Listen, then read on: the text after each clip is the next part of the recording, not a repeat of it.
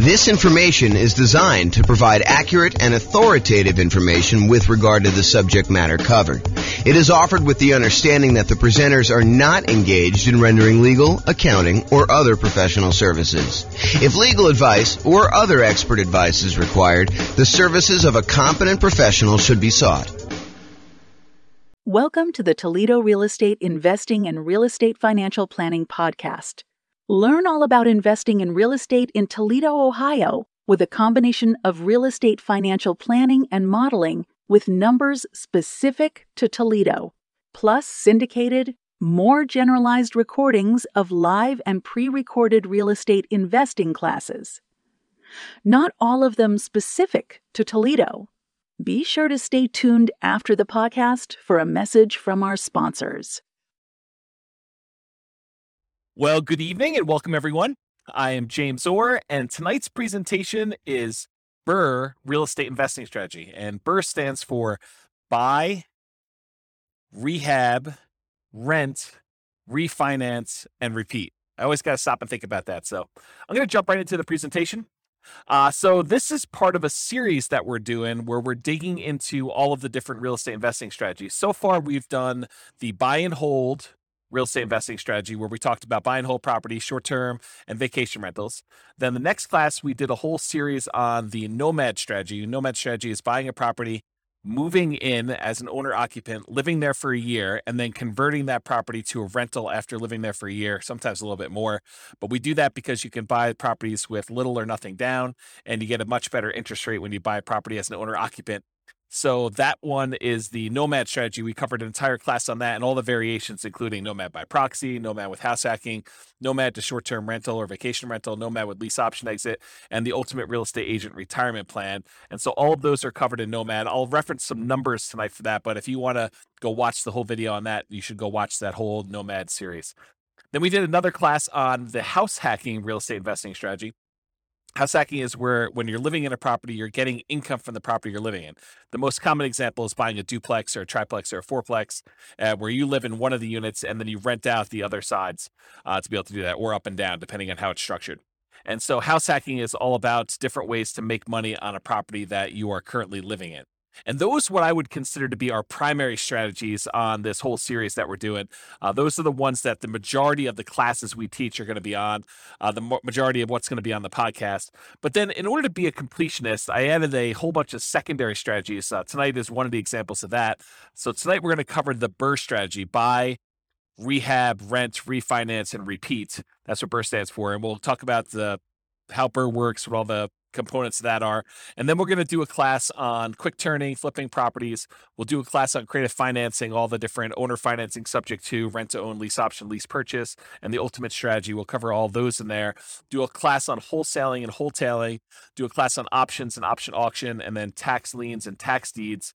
And then to kind of round out the secondary strategies, we'll do a whole class on partnerships and syndications, which will include the three different roles as a partner: deal maker, or syndicator, the money partner, and the loan partner. And so those are kind of like bonus sessions. So it's considered kind of like a bonus session where we talk about those and compare them. And then a couple of things that I'm just not going to recover in any of the classes. I'm not going to do a class on real estate investment trust. You can go ahead and talk to your stockbroker about buying real estate investment trust. And some topics that people often ask me about that I'm like, hey, James, why aren't you covering probate or short sales or foreclosures or pre-foreclosures? It's because they sort of are already included in the other strategies as we go through them. They're not like their own unique strategy. They're like ways to find deals in many cases. So that's why we're not going to cover those separately. But those are the classes we have. Each one of these will have its own separate, structured class like we've been doing here. So if you want to go back and watch those, you can, and reference them as needed. Okay, so what is BRRRR? Most people are doing the BRRRR strategy as buying a property, usually at a very significant discount, so that they can rehab the property with the ideal of being able to completely eliminate their down payment. So in an ideal world, you buy a property at such a big discount that you can go in there, do the rehab on the property, get it all fixed up, have another appraisal done, refinance the property such that you leave $0 in the deal. So you've acquired a property with absolutely nothing down, and you have 20% of equity when you acquire the property. That's like the goal, the like ideal kind of like the perfect scenario that happens. Now, in reality, it rarely happens that way where you're able to get a deal where you have completely eliminated your down payment. It's much more likely for you to leave, 1, 2, 3, 4, 5, maybe 10% of the price of the property in the deal when you do that. So when you do your refinance, you're usually going to leave a little bit of money in the deal, unless you happen to find an exceptional deal, or the market changes and you're able to find these types of deals where you're able to do that. So that's what the BRRRR strategy is about. So when you typically buy the BRRRR properties, you have to be buying for significantly below the after repaired value, which we often call ARV, after repaired value. So to be able to buy a property, you do that. Often you're needing to buy in that 70% to 75% of the after repaired value range. With major rehabs, it may even be lower. So if you buy a property that needs even more work, a lot of times you'll need to get even bigger discount than that 70 to 75%, because realize that you're going to have all of your acquisition costs going in to buy the property on the first time. You're going to have holding costs while you're doing the rehab. You have your rehab costs, and then you've got your secondary, refinance costs of getting the secondary loan on that. So there's quite a bit of expense in getting the deal done. And a lot of times the loans, in order to do the first part of the property, when you do your first acquisition, it's usually some type of hard money loan in a lot of cases, not all the time. And those tend to be a little bit more expensive loans to begin with. So in order to buy these properties, you need to be able to get very significant discounts on them. There are two flavors of BRRRR that I kind of like to think about. And just so you know where I'm coming from, BRRRR used to be my primary strategy. So a long time ago, when I first started getting involved in real estate investing, this was the strategy I went to first. And I used the strategy for a long time until I switched to other strategies, but primarily buy and hold and a little bit of nomading is primarily what I've been focused on lately. So the two flavors of BRRRR, though, cash purchase and then refinance. So a lot of times you'll go in there with all cash, you'll buy the property. Sometimes it's your own cash, sometimes it's a partner's cash, sometimes you're borrowing money against another property you own. So it's a quasi form of cash, but you're buying the property for cash, and then eventually, once you're done with all the rehab, you're refinancing the property and pulling all your cash back out. Another flavor of BRRRR is where you finance the purchase to begin with, and then you do a refinance in order to get your original loan paid off, and you leave very little money in the deal at that point. And remember, for number two, the one where we do the finance purchase, you'll be financing the property twice. So remember to account for 2 closing costs and 2 financing costs in order to get that loan. So you'll have to do the holding costs while you're rehabbing it, which is often a little bit more expensive. And then you'll do the financing and closing costs on that second kind of permanent loan that you're going to do for, in a lot of cases, 30-year fixed rate financing in order to have that property long-term as a rental. All right, so I'm going to use the same format we've been using for some of the previous classes where we talked about, all the different characteristics or way to kind of inspect a real estate investing strategy. And you'll notice me talking about some things, and you're like, but James, what about this really unusual example where I do this thing and I do this thing and it works out this way? Sure, there's lots of exceptions to what I'm saying. So I've tried to categorize all the different real estate investing strategies, but I'm sure I missed some, kind of like less common or less frequently used, which may be the most common thing for you, right? That's the hard thing for me, is that you may say, well, I always do it this way. And so for you, it seems super, super common. But having seen these for a long time and done a bunch myself, this is what I think is the most common. And of course, there may be exceptions to that. I think of all the different strategies, BRRRR may be one of those ones where this is especially true, where there are so many different exceptions to BRRRR. There's so many different ways to kind of break this out and slice it up and make it happen that you're bound to find a lot of different exceptions with BRRRR, more so than I think in a lot of the other strategies where I tend to cover a lot more comprehensively what's going on. And remember, this is not one of our primary strategies. This is one of our secondary strategies that we're sort of covering just to be completionists, but this isn't really our primary strategy. It's not our primary teaching mechanism for these episodes for the podcast and recordings. Okay, so another warning, just because you don't think there's a chance that X can happen doesn't mean it won't happen. This is designed to be a starting point discussion to help you make better investing decisions on your own with additional knowledge. So please do your own research. Don't rely solely on me to get all this done. Okay, so BRRRR variations. So there are some different ways to do BRRRR, and I primarily did single-family homes for doing our modeling here, but you could have just as easily said, I'm going to do BRRRR, and I'm going to find only duplexes, or I'm going to find only triplexes, or only fourplexes, or apartments, or I'm going to do single-family homes, or condos, or townhomes, or whatever you're going to do. So there's lots of different ways to kind of approach this from a different property type perspective. And then the other thing is, you could purchase properties locally. And if you notice, like we talk about nomad or house hacking, we're always talking about local properties because the nomad strategy, you have to move in. You have to be an owner occupant. So unless you're doing like a vacation home and doing partial time there, we're always talking about your local market. The same thing with house hacking. House hacking, by definition, is you're making money on a property that you're living in. You're buying a duplex, triplex, or fourplex that you're moving into and living there, or you're renting out a part of a single family home, like you're getting roommates, as another example of the house hacking strategy. So it's all about your local market when we're talking about nomad and house hacking. And I think for a lot of folks, buy and hold is mostly about their local market, although you could make the same argument about buy and hold that we're going to make here in a second about BRRRR. And that is, the argument is, you don't have to do this locally. If you're in a market where it's really, really hard to find a property that you could buy at a big enough discount that you could do rehab and refinance and get all, or at least most of your money back out of the deal, or leave very little money in the deal, if you want to look at it that way.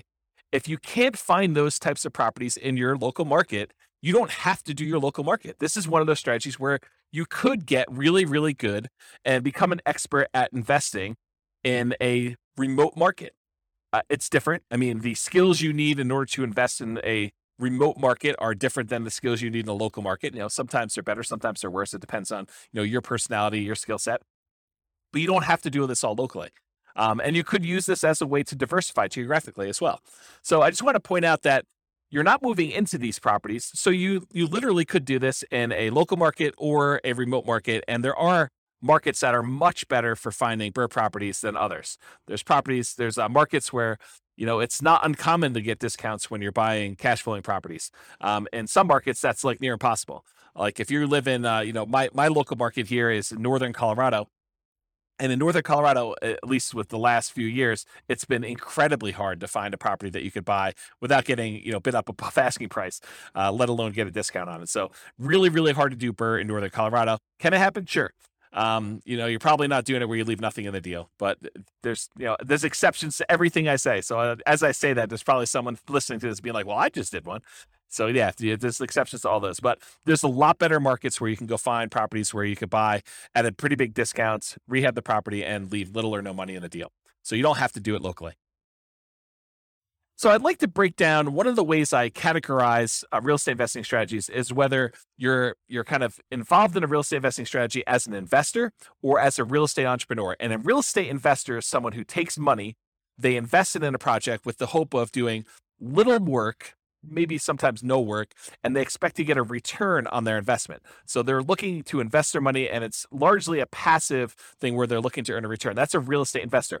Real estate entrepreneur is often looking to put in maybe a little bit of money, but most of the time they're looking to invest their time and to start a business where they are doing activities in order to get a dollar per hour or money for the labor that they're doing. And BRRRR is on the spectrum, because it's not exactly black or white thing, right? Because even if you're doing buy and hold investing, you're putting money into the deal, but you're also having to put in some effort to acquire the property and get the property set up and get a property manager in place or do all the property management yourself. So even though there's there's a spectrum of these things where sometimes you're putting in a lot more work or a lot less work, BRRRR is one of those ones where you're putting in a lot more work. And in most cases, since you're trying to put little or no money in the deal, you're trading your labor, you're trading your time, your efforts, and trying to get that. So BRRRR is really more of a real estate entrepreneur activity than a real estate investing activity. So let's talk about money required. So in an ideal world, like if all the stars aligned and everything went your way, you would have $0 left in the deal. Right? You'd actually go buy a property at a big enough discount.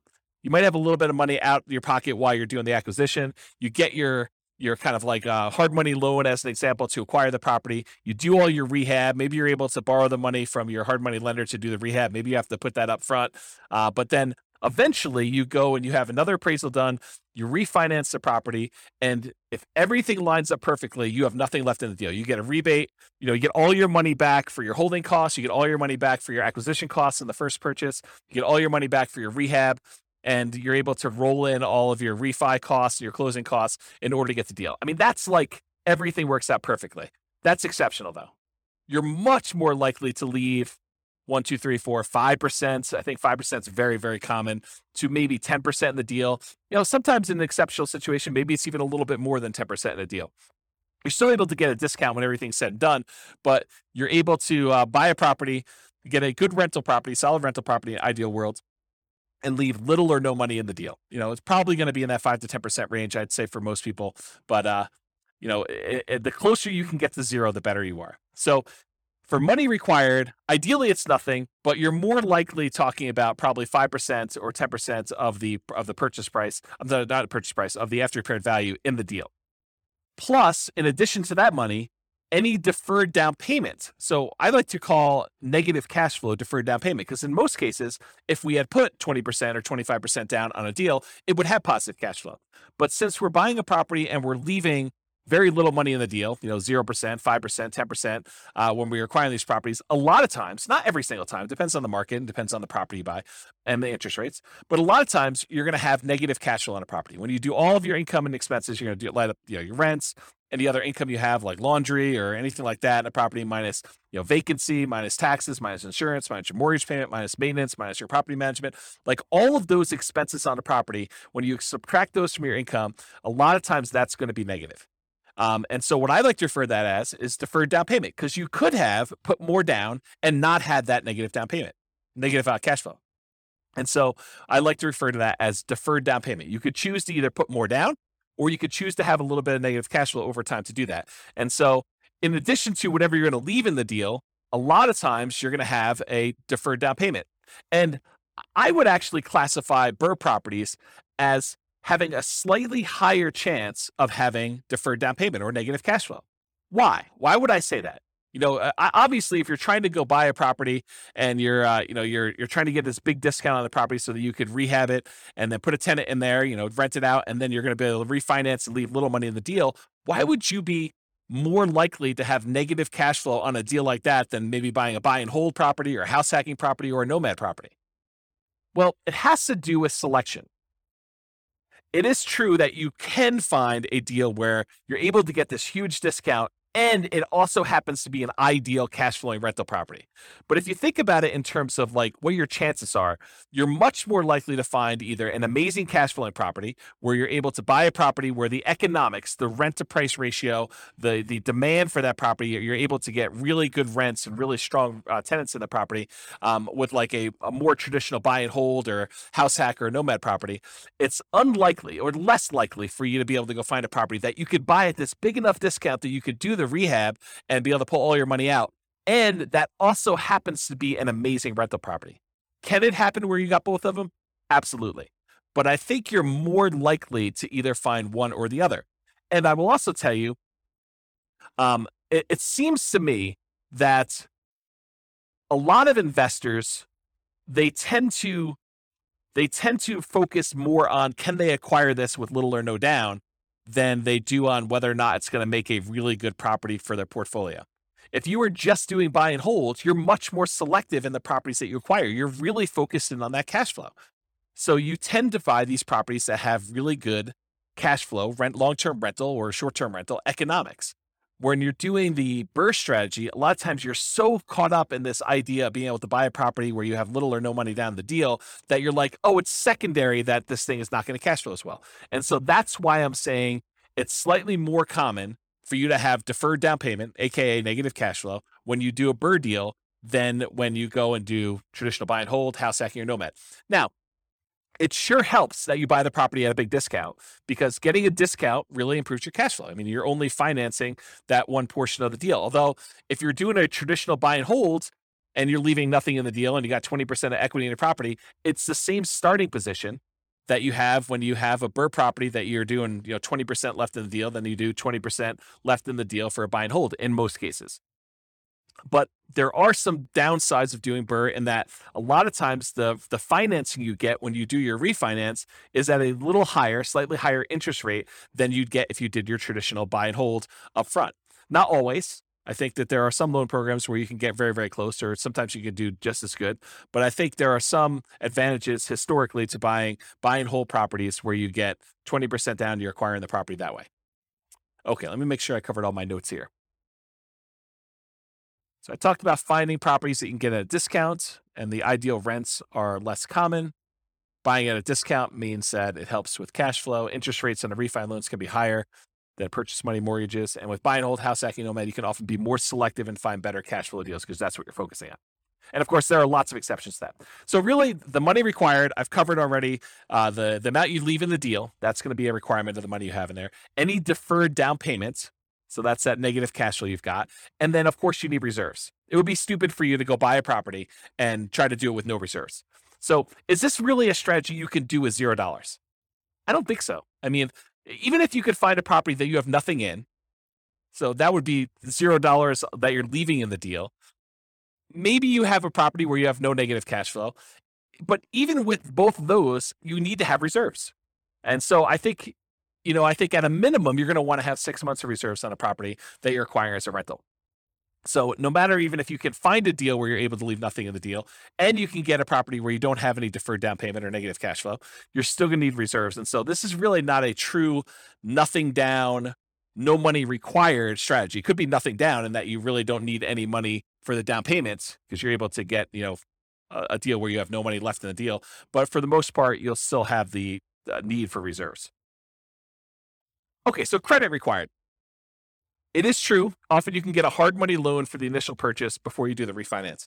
And a lot of those are, asset-based loans where they're really looking at the property primarily in order to do the loan itself. Although I think a lot of hard money lenders are still looking at the individual borrower for those. It's possible you could find one that's exceptional and that doesn't look at that. But over time, I think that the majority of hard money lenders are still looking at the individual for doing the loan there. So you can get a loan where you can get the initial purchase money oftentimes with little credit required. But when you go to do that cash out refinance, most of those loans are going to be ones where you need to have a good credit score. And typical credit score needed for a lot of these conventional loans is about 640 credit score. Now, there are exceptions for more unusual loan products. These tend to be adjustable rate mortgages or at higher rates, and better credit often gets you a better interest rate in general. But I think a credit score of about 640 is going to be needed for this. Now, don't go to your lender and say, well, James on his recording said I only needed a 640, so you definitely have to give me a loan because he told me 640. No, that's not how it works. You go to the lender and they tell you what the current lending requirements are because these things can change over time. And you have to find out for them what you need to qualify.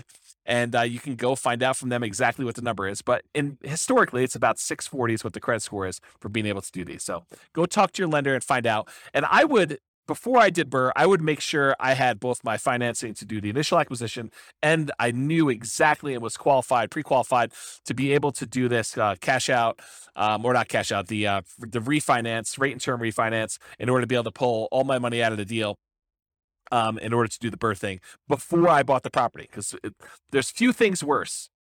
I guess there's some strategy you can do, but there are a few things worse in my mind than going through all the work of thinking you're going to buy this property, rehab it, thinking you're going to convert it to a rental, only to find out that you could not get this rehab loan after you've done all the labor and gotten in the deal. So you can still probably sell it and make money, but a lot of extra effort to do that.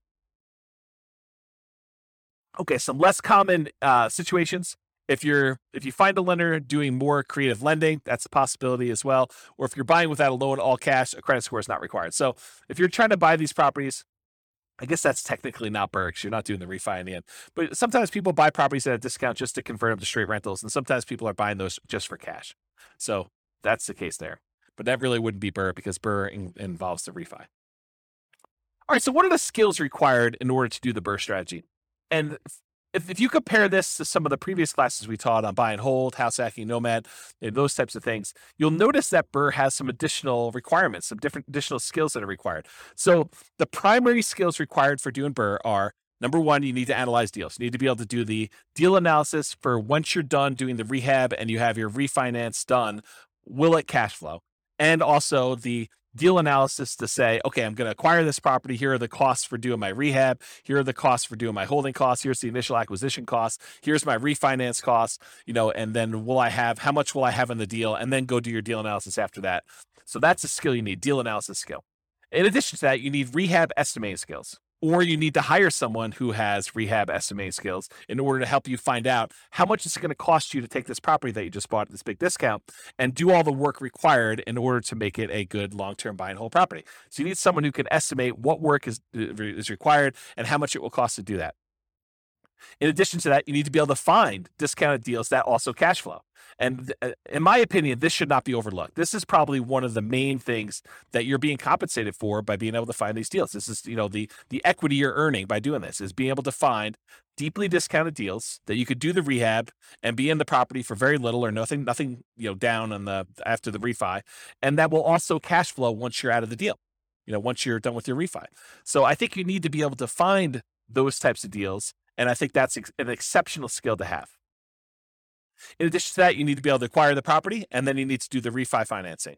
So you need to be able to do whatever acquisition financing you line up, hard money loans or private money or your own cash, and then you need to be able to do the refi financing in order to be able to do that. It's another skill.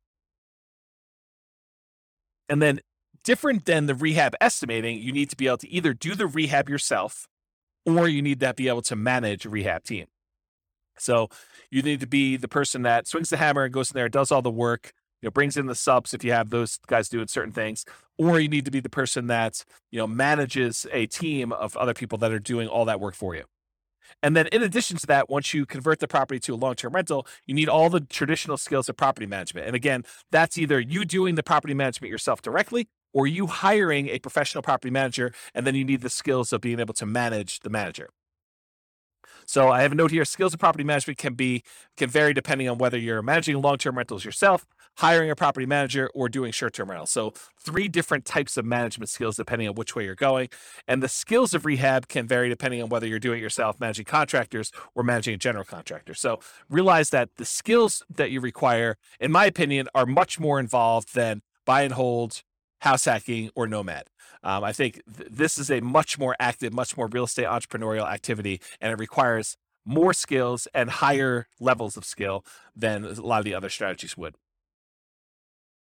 All right, so Shane Paris of Farnham Street, I finally went and looked up his name. I had forgotten his name for the last 3 presentations and kept forgetting to look it up. But he has a blog called Farnham Street, and probably about 2 or 3 months ago now, he wrote an article that talked about this idea of stability. And the way he described it wasn't real estate specific. It was this idea of, having something that's stable where if you don't do anything to it, it'll be fine. It'll kind of just keep, operating on its own. It's not going to hurt you if you don't pay attention to it and you kind of abandon it in some ways. But a active stability kind of item is something that if you don't do something with it, it will hurt you. And so I was thinking about this in terms of real estate and real estate investing specifically. And I was thinking, real estate is actively stable in general. But I think there's even kind of like gradients of more actively stable versus less actively stable. And so a couple examples of this are, if you go and you get a fully amortizing, like a 30-year loan that pays off, the payment itself will pay down to 0 after 30 years. That's an amortizing loan. The loan actually will pay itself off over that lifespan of 30 years versus a interest only or a balloon loan that you pay on it for 5 years, 10 years, 15 years, 20 years. And at the end of that period of time, there is a lump sum that is due at the end of it. Well, an amortizing loan is more stable. It's still actively stable, so you have to be actively involved, but it's more stable than a balloon type mortgage on there. Or doing buy and hold is less actively stable than a flipping properties or lease option or the BRRRR strategy. And so BRRRR, in my opinion, is very actively stable. It is one of those things where you have to be actively managing, especially in the beginning. Once you convert it to a long-term rental, it becomes less active. But at the very beginning, you're very active in this thing. You're actively acquiring the property, you're actively rehabbing the property, you're actively putting a tenant in there, and you're actively refinancing the property to try to pull out as much money as you can. So it is a very active strategy to be doing that you just need to pay attention to. All right, let's talk about scalability. So the biggest challenge, in my opinion, with the BRRRR strategy, and it's probably other challenges too, like being able to qualify for loans, but the biggest challenge, in my opinion, is probably finding deals. It's often limited by deal flow. And I suspect there are markets where you could find a lot more BRRRR properties than other ones.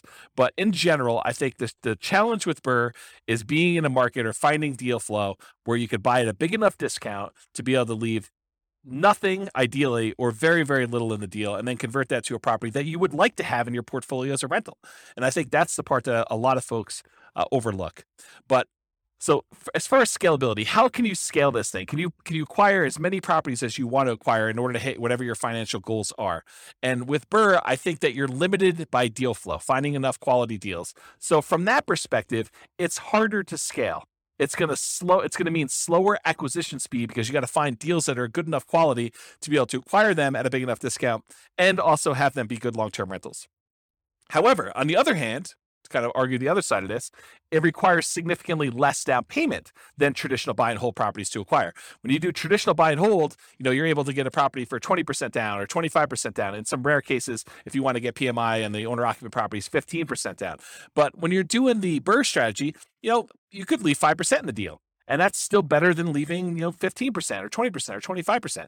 So from that perspective, it's easier to scale. It requires less capital upfront to do that. More labor, because you got to do all the rehab and refinance and, getting all the tenants and getting the property set up. So, from a scalability perspective, I don't think this is as easy to scale as you might think. If your limitation is down payments, then I think this definitely helps you along that path.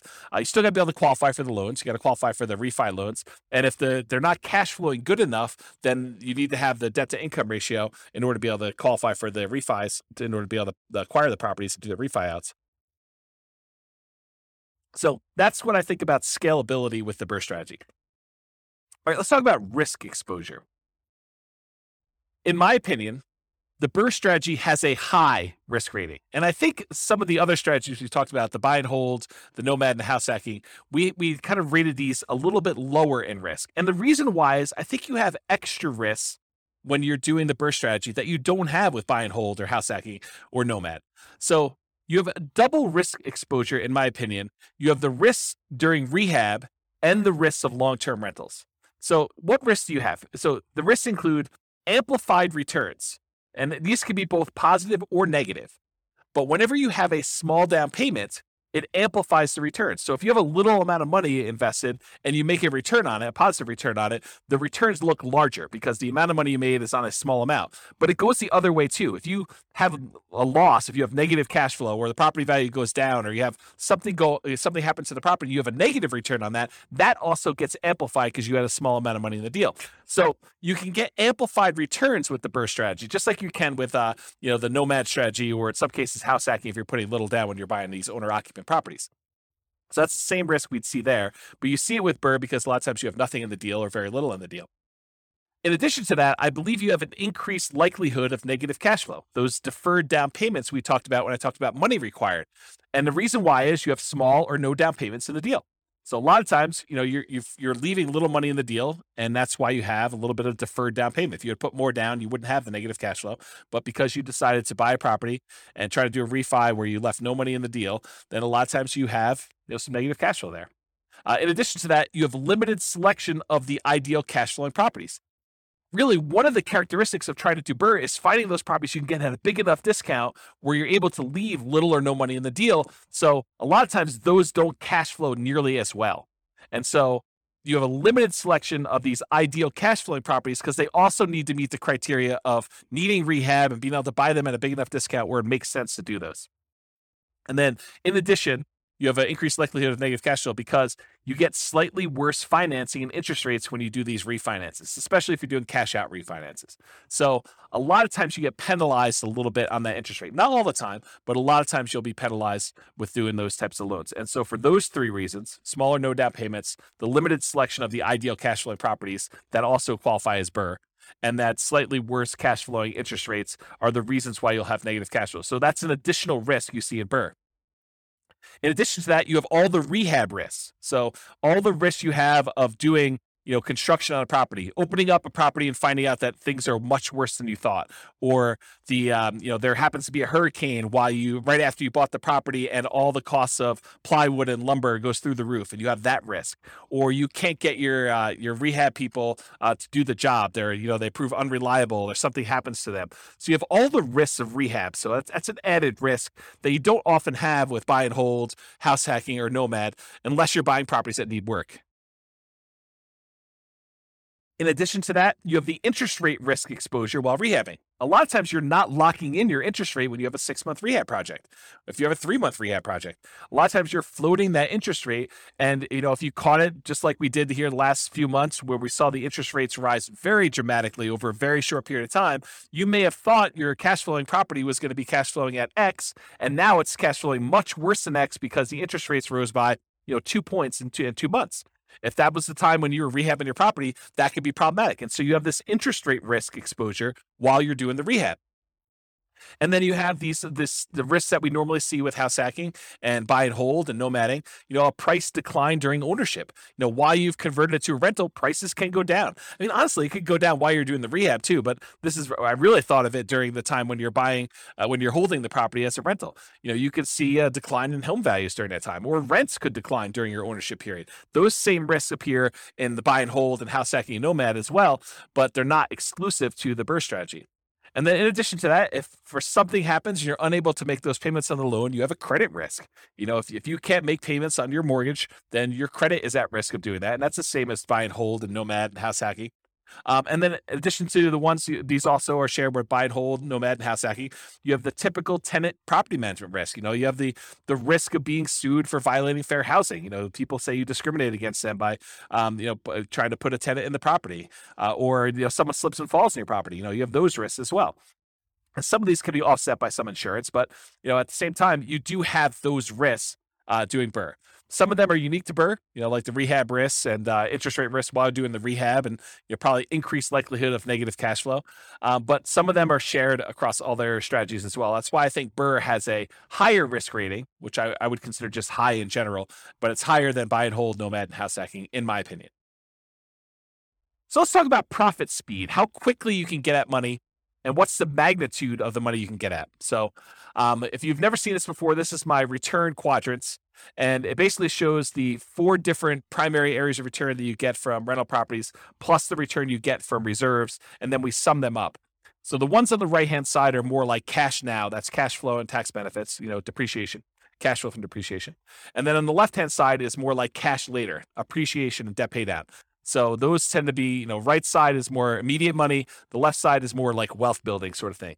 And then the ones on top, appreciation and cash flow, those are more speculative. They're relying on the market to perform well. You're relying on rents to continue to go up and stay where they are, or property values to continue to go up as you want to see appreciation there.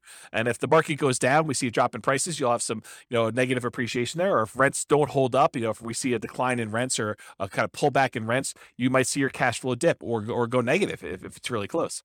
And then the ones on the bottom are less speculative. They're more certain, and that is the debt pay down portion of it. So as long as you make the payments on the mortgage you have, you're going to pay down a certain amount of debt each year until that thing is paid off if you have an amortizing loan.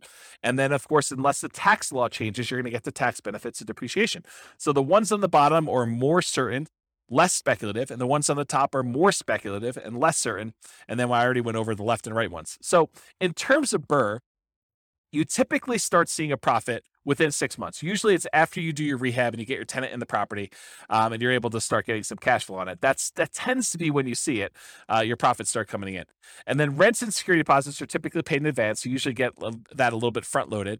And then cash flow is usually a percentage return on the amount you had invested. So if you think about, leaving nothing in the deal, then of course you'd have, in theory at least, an unlimited, an infinite return on your investment. So you have $0 left in the deal, although you're always going to have reserves. So it's never really going to be zero unless you happen to get, property that you could pull your reserves out with a cash out refinance. Then I guess technically it could be unlimited in that way, infinite returns.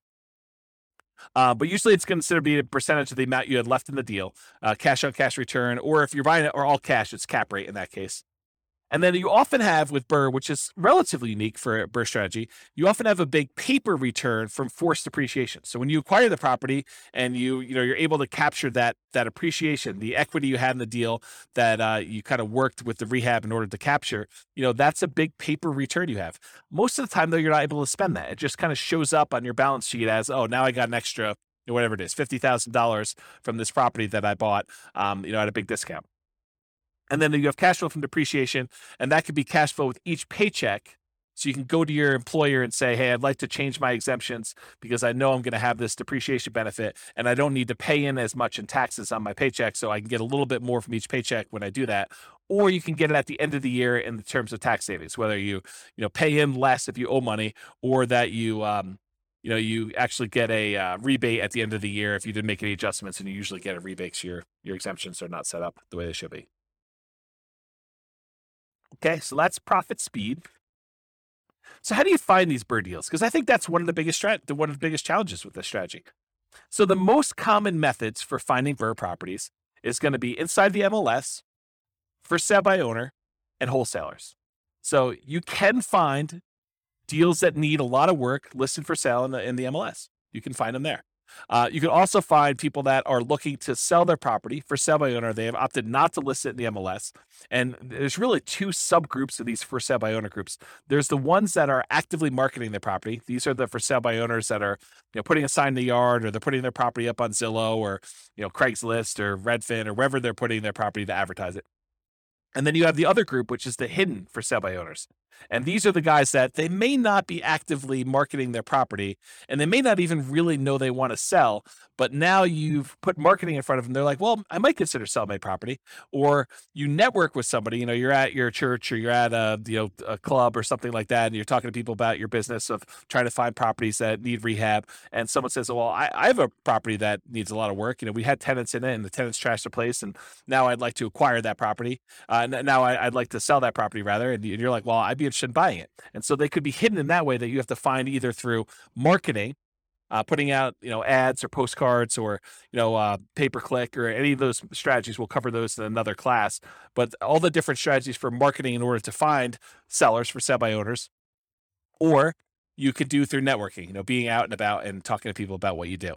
And then the third group is wholesalers. Wholesalers are usually the ones doing the marketing. In some cases, they're providing properties inside the MLS, although a lot of wholesalers are doing direct mail or pay-per-click or have a website, and they're marketing, or they're doing networking, and they're trying to find deals, and then they're finding the deals, putting them under contract, and then they're assigning the rights of their contract to you in exchange for a fee.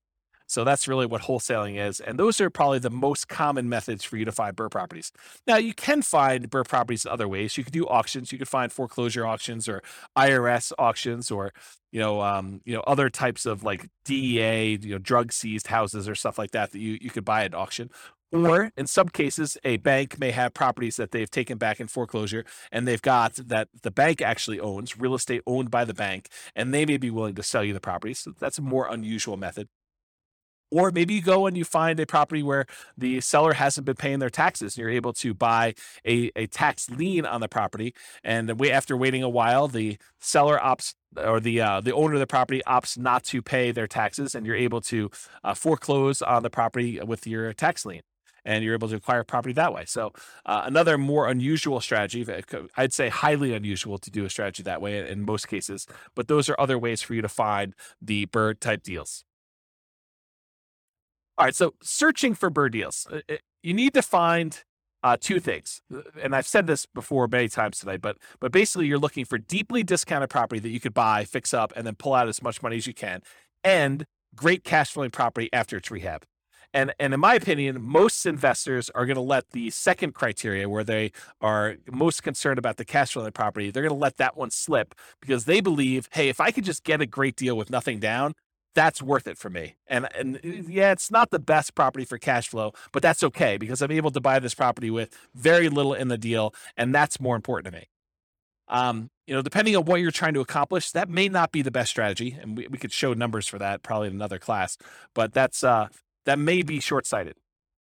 But I think that's the truth, that most people are going to be much more concerned with being able to find the property that they could buy with very little money in the deal or no money in the deal, and that's going to be the most important criteria.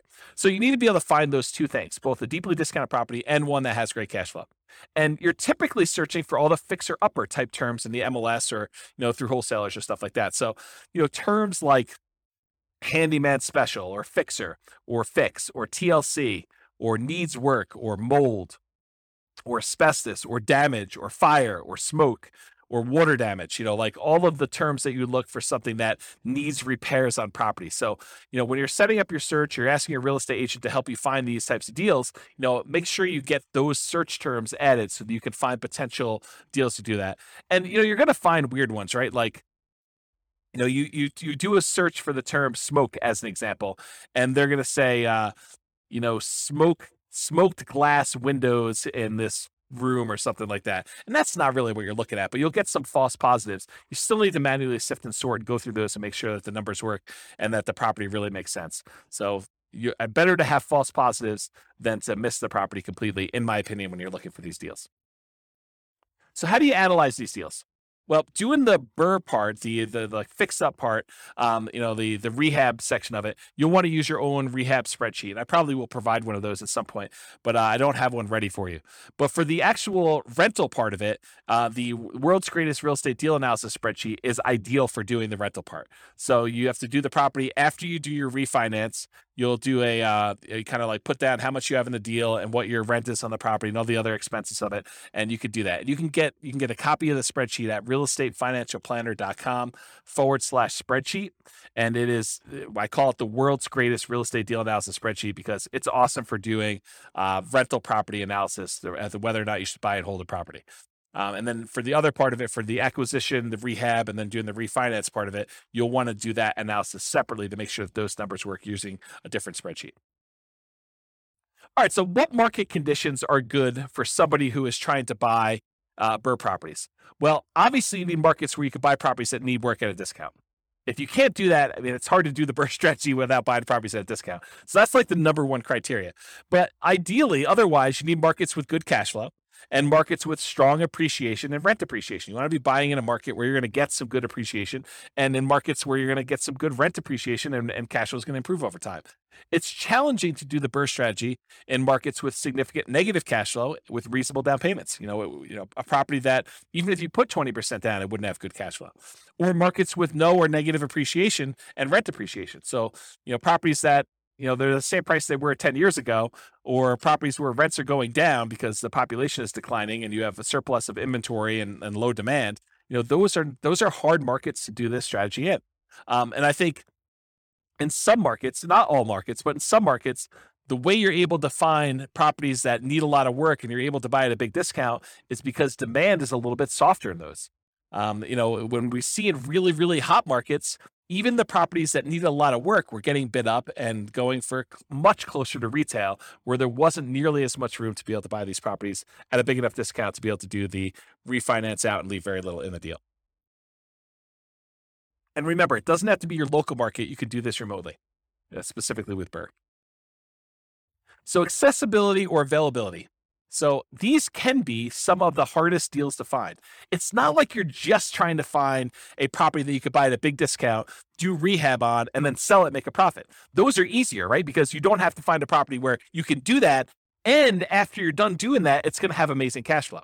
That's part of the challenge. It needs to be both a deeply discounted deal where you can go in, do rehab, and pull as much money as you can out of the property so that you leave as little in the deal as you can. And then once you do that, it has to also cash flow like crazy. So these can be some of the hardest deals to find, in my opinion. They must be both that fixer-upper and good cash flowing rentals. And some markets are much easier than others. So you can invest in remote markets to find these deals. So as far as being able to have accessibility and availability, this is a hard one. It's not like nomading where, a lot of properties would look at nomading and now we're being selected based on a whole different level of criteria. These are like, there's not that many that come along, and so this could be your limiting factor. So can you use your retirement account to do BRRRR strategies? Yeah, you can use your retirement account to invest in BRRRR strategies with a self-directed retirement account because you're not moving into the property. You're not living in the property. You will be limited in the amount of rehab that you could do directly if you're using your own retirement account, because I don't think you're supposed to be doing the labor on your properties that you're doing that. There may be some exceptions with some types of self-directed retirement accounts, but in general, you're not supposed to be doing the labor yourself. So you could be limited in what you could do with that. And it may also change the financing you use. A lot of these self-directed retirement accounts, self-directed 401k, self-directed IRA accounts, they require a much larger down payment or loan to value when you do your refi on the loan. And so you may not be thinking about, 80% loan to value. You may be thinking more like 65% loan to value, which makes it much, much harder for you to be able to acquire properties at those ratios and leave very little in the deal. So now we're going to talk about the quantitative analysis. Up to this point, we've talked primarily about the qualitative analysis, like the qualities of doing the BRRRR strategy, like, accessibility and scalability and risk and down payments required. Now we're going to really dive into numbers. And so I will start off. I hope, it is my sincere hope that I have not been discouraging to you about doing the BRRRR strategy, because it is a lot of effort and a lot of work to find deals that are amazing.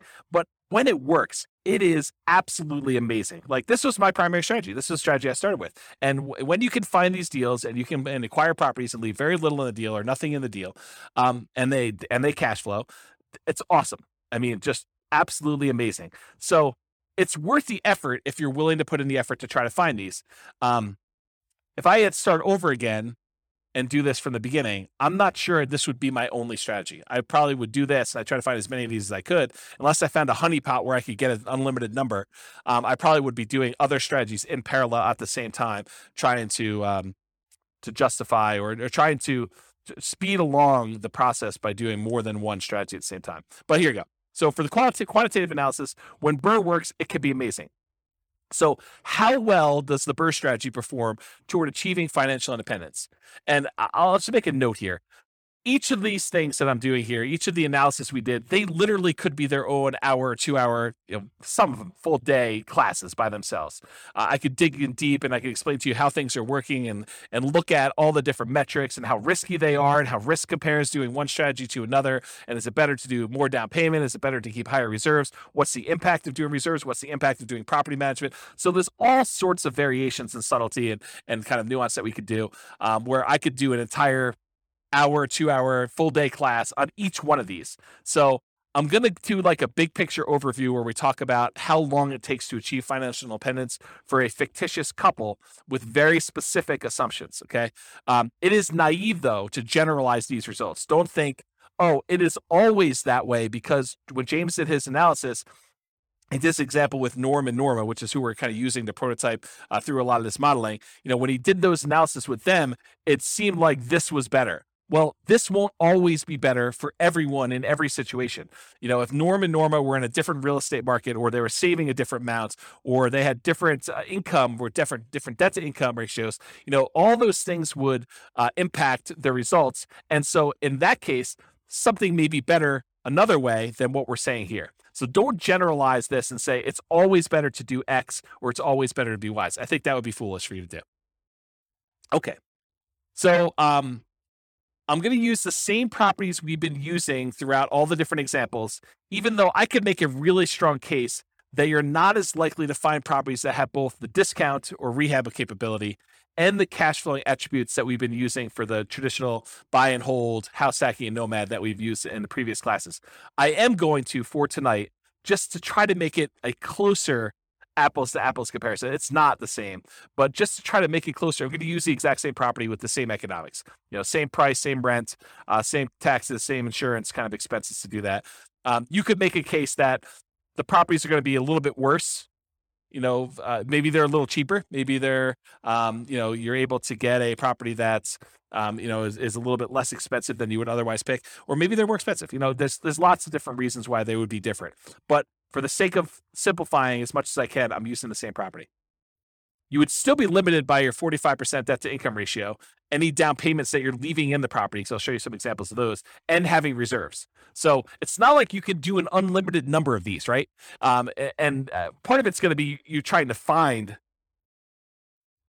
it's still limited by 45% debt to income, and you're still limited by whatever amount you're leaving in the deal, and you're still limited by having reserves. I think I use 6 months reserves to be able to do these because I think that's a prudent number to use. And so I'm going to do 3 different cases of BRRRR. I'm going to do a situation where they leave nothing in the deal. That's like the ideal situation where they actually are able to do this and not have any money left in the deal. I'm going to do one where they leave 5% in the deal, and I'm going to do ones where they leave 10% left in the deal. And I'll show you how long it takes Norm and Norma, our kind of prototypical modeling people, how long it takes them to achieve financial independence with those 3 cases with our assumptions there. But let's first define what financial independence actually means mathematically. So financial independence is when your investments, in this case, mostly rental properties, although a little bit comes from other things like their stock market account, but it's when your investments can provide you with your minimum target monthly income in retirement. what we might call either lean fire or just fire, depending on if you're really looking at your minimum as this is my hey, absolute minimum I need. Ideally, I'd like to have more, but really we're saying, okay, in this particular case, how long will it take them for their investments to produce $5,000 a month, adjusted up for inflation? So it's $5,000 in today's dollars, but 5 years from now, it's more than that. And the three sources of their investments to provide money toward that $5,000 a month is, number one, passive income from Social Security, any pensions they have, and or annuities. So in this case, they don't have any pensions, they don't have any annuities, and I assume Social Security for them starts at age 67, which I'll talk about here in a second, but that's the three sources of income for number one. Number two, net cash flow from rentals. So this is primarily what they're going to be relying on. They're looking to have the cash flow after all their expenses on their properties. So all the rents and any extra income they've got coming from property like laundry money or something like that, minus principal, interest, taxes, insurance, maintenance, vacancy, property management, if they had any. In this case, they're managing the properties themselves. So anything, all their income minus all those expenses is their net cash flow on their rentals.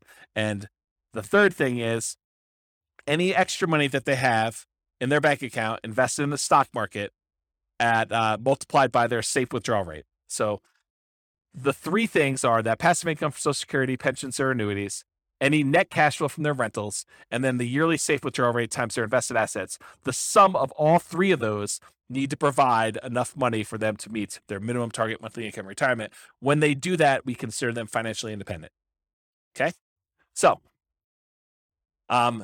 all these are changeable assumptions. You can go to your city. I'll send you a link in the show notes here, but it's realestatefinancialplanner.com/model. And it allows you to pick a city. And in that city, it has examples of some of these scenarios, and just go click through and you'll be able to change all these assumptions. But in this case, here are the assumptions I use. They're all changeable. So this is Norm and Norma. They're married. They're both 21 years old. They've recently graduated from college, and they're working in a technology department of a large healthcare business. They have a total of $10,000 saved up, not $10,000 each, $10,000 total between the two of them. They earn combined between the two of them $72,000 per year. So basically, they're earning about $18 per hour, working 2,000 hours per year, or $36,000 per year each. Combined, it's $72,000.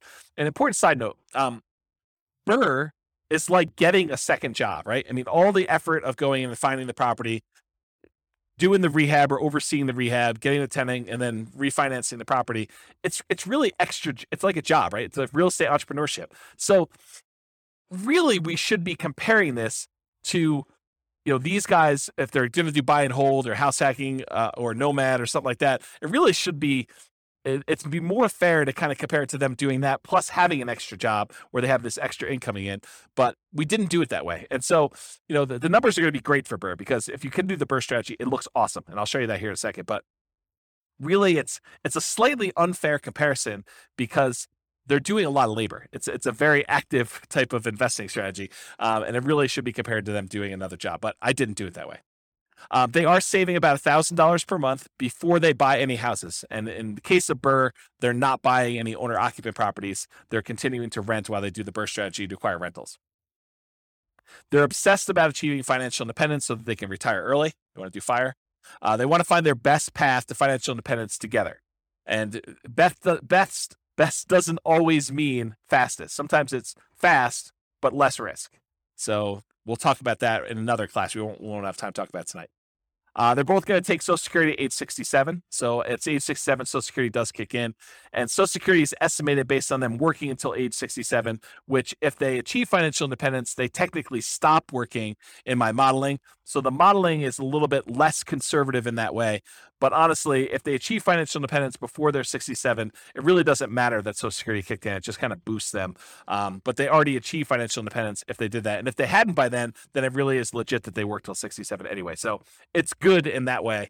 Although you could claim that my modeling is the tiniest bit sloppy, and that I just assume that the amount they're getting from Social Security is based on them working till 67, when if they stop working earlier, it's technically not. Okay, I'm also going to be using the interest rates that I had in the handout for loan type mortgage insurance comparisons. I'll put a link to that in the show notes as well. But this shows you all the different interest rates that I'm using in all these different classes for owner-occupant loans and also investment loans. And I did not penalize BRRRR for doing these refi loans, even though I think sometimes you will see a small premium for doing these refis out. And so I'm going to use the 6.625 number for doing the BRRRR strategy. All right, some more changeable assumptions. So I modeled this for 60 years, 720 months. We assume their tax rate, their effective income tax rate for calculating the cash flow from depreciation is 17.85%. We assume it's a 3% inflation rate. That's the long-term average. The Fed's target rate is 2%. I happen to be recording this in a time of really high inflation, and so the numbers seem really, really low. But over a very long period of time, that's a good number to use, 3%. We're using that 6.625% mortgage interest rate. It's 20% equity rate and term refi. So we're using the number as if they're doing a rate and term refi with 20% equity. I'm using a best case with no penalty to the rate. For their safe withdrawal rate, we assume that they have a 4% yearly safe withdrawal rate. If you want to go read up on the Trinity study or 4% safe withdrawal rate, you can go read about that online. And then we assume that they need $5,000 in target monthly income retirement in today's dollars to do that. Ideally, their ideal number is $10,000 a month, although we're not using that in tonight's presentation at all. Okay. All right, so let's talk a little bit about the property. So the property assumptions, and these are all changeable as well. It's a $375,000 property, and it goes up at a rate of 3% per year. So the property values are going up at the same rate as inflation. They're going to do either leaving nothing in the deal, having 20% equity, leaving 5% in the deal, having about 15% equity, leaving 10% in the deal, and then they're going to do that rate and term refinance. So those are the three options we're going to run, whether they are able to leave nothing in there, leave 5% in there, or leave 10% in there. The closing and the refinance costs are already included. I'm not adding any extra ones. So we're assuming that in order to do this, those numbers are already included in their rate and term refi. So that's another reason why you could say these numbers are 5%, 10%, because I've assumed that those include all the acquisition costs in the first one, all of the acquisition costs or the refinance costs, rather, on the second one, on second loan. Assuming no seller concessions, so they're buying at a big discount. They're not able to get the seller to contribute toward their closing costs. The interest rate, again, 6.625 for that 20% down. There's no PMI. They're doing a 30-year, 360-month mortgage. Rent on the property is $2,600 per month, and it increases at a rate of 3% per year. This is the same we used for selecting an optimal buy and hold property or house hacking or nomading. So I think in a lot of cases, the BRRRR strategy would be slightly handicapped. It would be slightly worse price to cash flow economics, as you would when you had a wide selection. You could pick anything you want, just concerned about maximizing cash flow. 3% of the monthly income is assumed vacancy rates, which some people would argue, hey, that's really low. Well, I'm assuming that they're starting 60 to 90 days early before the property is vacant to be able to get a tenant. So I'm assuming that they're really optimizing property management. If in your market you want to change that number because yours is a little higher, go ahead and do that. But really, when you think about it, the rent you get on a property helps determine what the vacancy rate is, right? If you drop rent, vacancy should go down. If you're trying to push rent, then vacancy should go up. It's kind of like a flexible number there that you have somewhat control over. 10% of the monthly income is assumed maintenance rate. So we're using 10% of that $2,600 a month to set aside each month for maintenance on the property. We're using 0.75% of the value of the property each year for property taxes. So at $375,000, it's about $2,800 per year in property taxes on the property. And that, as the property value goes up, the taxes on it go up as well. And then 0.4% of the value of the property each year is the assumed property insurance rate.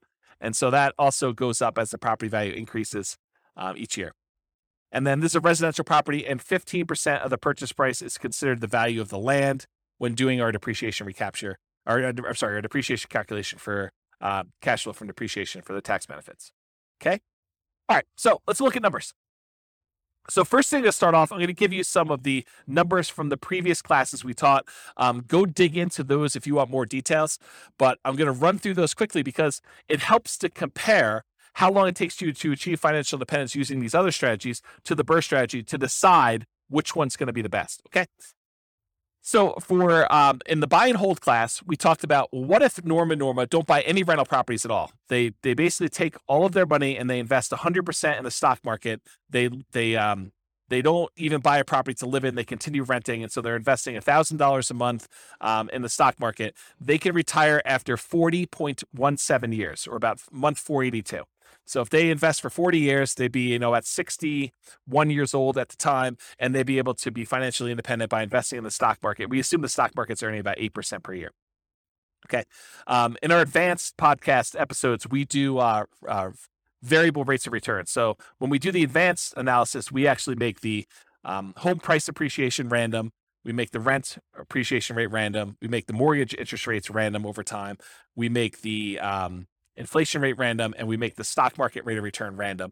And so all of those, and then we run Monte Carlo analysis to show you like how having property values not always go up by 3%. Sometimes they go down, sometimes they go up, sometimes they go up by a lot, sometimes they go down by a lot. And same thing with rents, and mortgage interest rates can rise over time or drop over time, and inflation, all that stuff, and how that really impacts the strategy. So that's more the advanced podcast. We're not going to cover that tonight.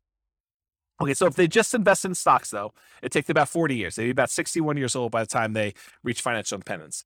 This is from the buy and hold class. These are all the different scenarios we ran through for buy and hold. We did everything from them buying just an owner-occupant property to live in and otherwise investing in stocks. That takes them about 33 years, or about 7 years faster than not buying the owner-occupant property and just investing in stocks.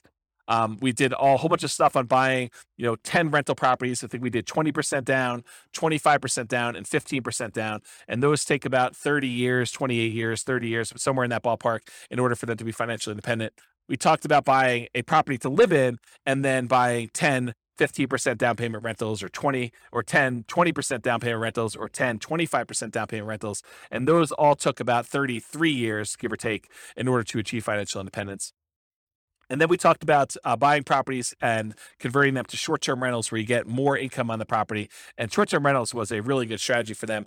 They were able to be financially independent in about 25 years, or about 24 years, or about 25 years, depending on how much they put down, 20%, 15%, or 25%.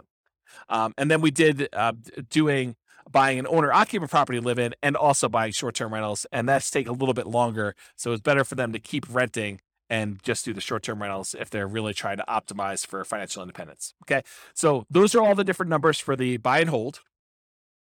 These are the numbers summarized for the Nomad class. So go look at the Nomad class for watching this. But if they buy 10 Nomad properties, so basically they buy a property with 5% down, they move in, they live there for a year, or however long it takes them to save up their next 5% and be able to qualify for the loan.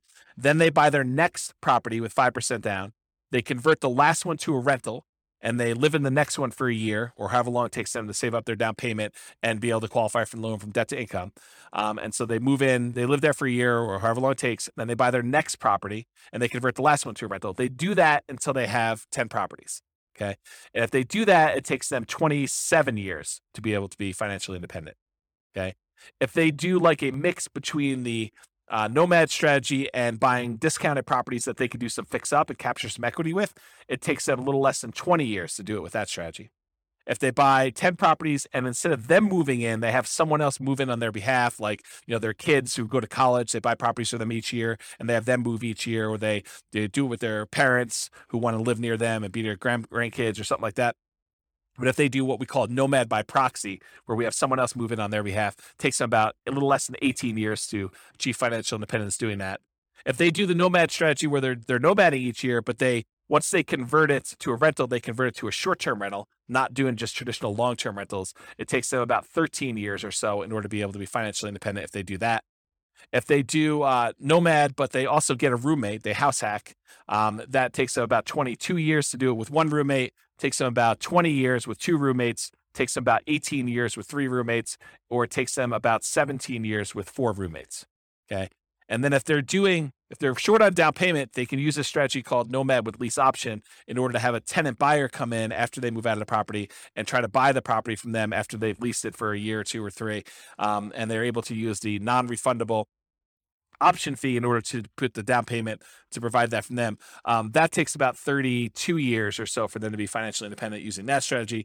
Or if you have a real estate license and you're able to buy a property to move into for yourself and you get a rebate back because you have earned a commission when you buy your own properties, then you could do that. And that takes about 26 years for you to be financially independent if you happen to have a real estate license and you're doing that strategy. That's the ultimate real estate agent retirement plan. It's combining Nomad with you having a real estate license. Okay. So if you want more information on that, go watch the Nomad class, but I'm going to use those numbers here at the end. So I wanted to run through what they were.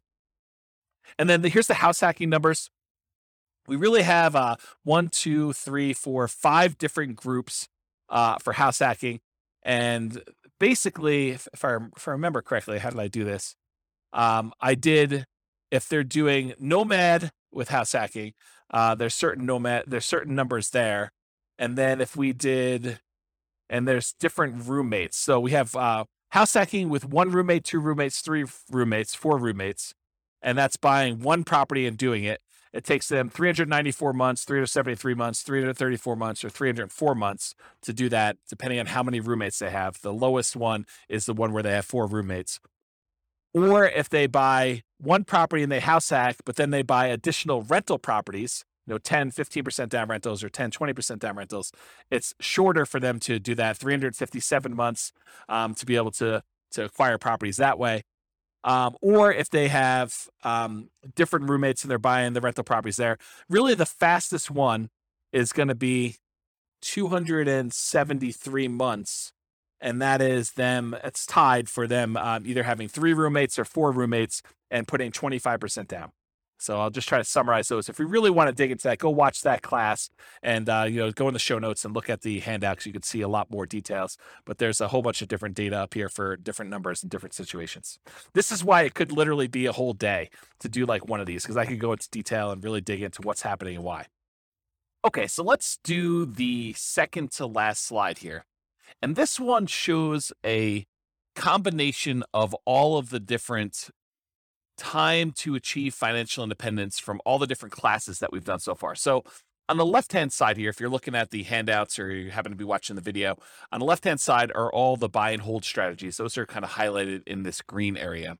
Then there's another section of a variety of Nomad strategies. Then there's a section highlighted in orange that show you all the Nomad with house hacking strategies. Then there's a couple extra Nomad type strategies. And then there's a red box, which is the BRRRR strategy, which I'm going to get to here in a second.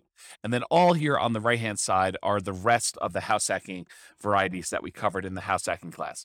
So jumping right into the number for BRRRR, if you do the BRRRR strategy and you do the one where you leave nothing in the deal, then it takes you 11.7 years, about 141 months to achieve your minimum target monthly income in retirement. So achieving financial independence that way. And by you, I mean Norm and Norma with their very specific set of assumptions. If they leave 5% in the deal, they do a BRRRR strategy, they do the buy, they do all the rehab, they rent it out, they do a refinance, and they leave 5% in the deal, it takes them about 16.92 years, 203 months. It's hidden behind the thing on the slide deck, so it's hard for me to read. But it's 203 months is how long it takes to do that. If they do and they leave 10% in the deal, then it takes them 21.75 years, or about 261 months, in order to be able to achieve financial independence. So it's much easier if you could see this visually. So if you're watching the video, pause the screen and kind of compare the strategy that you're considering to some other strategies that you're like also considering, or that you're like, I'm curious about this one. But if you look at it, BRRRR tends to be one of the better strategies, by far. I mean, and when BRRRR works, BRRRR is amazing. So if you look at this, BRRRR kind of crushes a lot of these, especially if you can do ones where you leave nothing in the deal.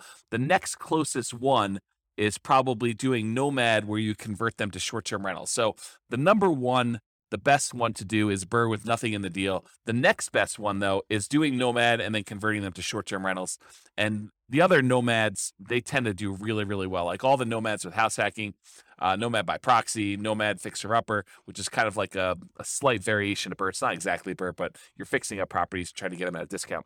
So if you look at those, though, BRRRR and Nomad are both really, really good. House hacking is probably the next best one.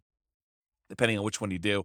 And then, of course, traditional buy and hold is still amazing. It's a lot better than doing stocks, but it is not as good as a lot of the nomad ones, a lot of the house hacking ones. And so of the ones we've covered so far, and we've got a bunch of other classes to cover, including, fixer uppers and quick turning properties and other strategies like that, which we'll cover in future classes. But if you look at those, BRRRR does really, really well. So I would encourage you to take some time and look at the video or look at the handouts from the show notes and kind of compare these to yourself.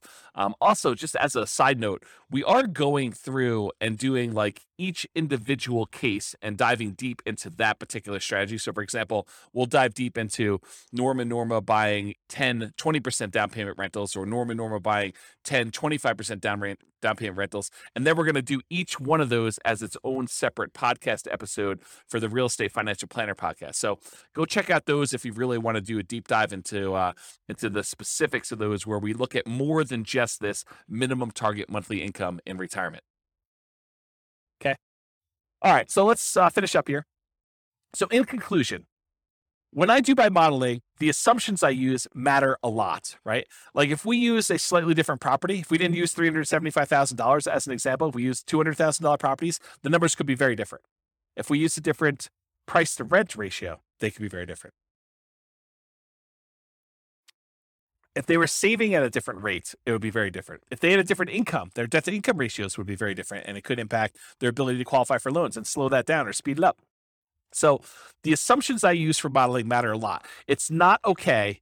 It's not encouraged. It's not desired for you to go and take the modeling I did and extrapolate that out and say, it is always best to do a nothing down BRRRR deal or nomad with short-term rentals, nomad to short-term rentals. Like there could be situations where those are not the fastest strategies. Okay. So if you change any of the assumptions, like the income or expenses or market conditions, like the appreciation rate or rent appreciation rate or price or interest rate or vacancy rate or maintenance or property management or taxes or insurance, it could change all these things. The stock market rate of return could change it. It could also change the kind of risk profile you have of doing these strategies. Your target monthly income in retirement, the fact that they needed $5,000, if they needed $6,000, it could impact things.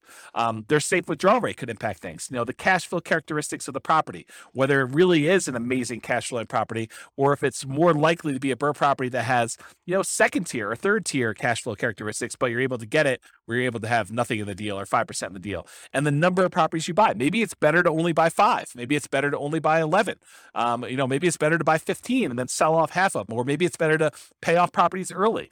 All of these things matter, and they matter in the assumptions. And I can't cover all of them in one class. That's really why we're doing a series of these classes over time. So the strategies that work best in your market or that market for Norma may differ from yours and vice versa. So you can't just automatically assume that. You really need to go plug in your own numbers and do some math for your own specific situation. And you can do that at the realestatefinancialplanner.com/model. Just pick your city, and it's kind of like a starting point with a lot of the assumptions. But any of the assumptions we use are changeable. And so you can go ahead and change those to better match what you're trying to accomplish and what your numbers look more like. Okay? So that's it. This has been James Orr with the Real Estate Financial Planner. I hope you enjoyed class. The next class, I believe, is on quick turning properties and fix and flips. And we'll continue on with the series of different modeling. And hopefully we'll get through those, and then we'll be able to move on to some more meaty topics about how to implement some of these strategies rather than more of this kind of like big picture strategy sort of like kind of class. So hope you have a great night. Thanks so much. Bye-bye for now. With home prices up, mortgage interest rates up and rents up, but not quite enough to counteract the higher prices and interest rates, cash flow on rental properties in Toledo is harder than ever. Book a call with the Real Estate Financial Planner to apply our proprietary 88 strategies to improve cash flow on your rentals. See the show notes for a link to schedule your call and improve your cash flow today. If you're a real estate agent, lender, or professional in Toledo that wants to help our Real Estate Investor listeners, consider reaching out to learn about collaboration opportunities with this podcast. We'd love to add more value to our listeners by having you assist our investors buy, sell, and finance their real estate investments. See the show notes to schedule a call to discuss collaboration opportunities.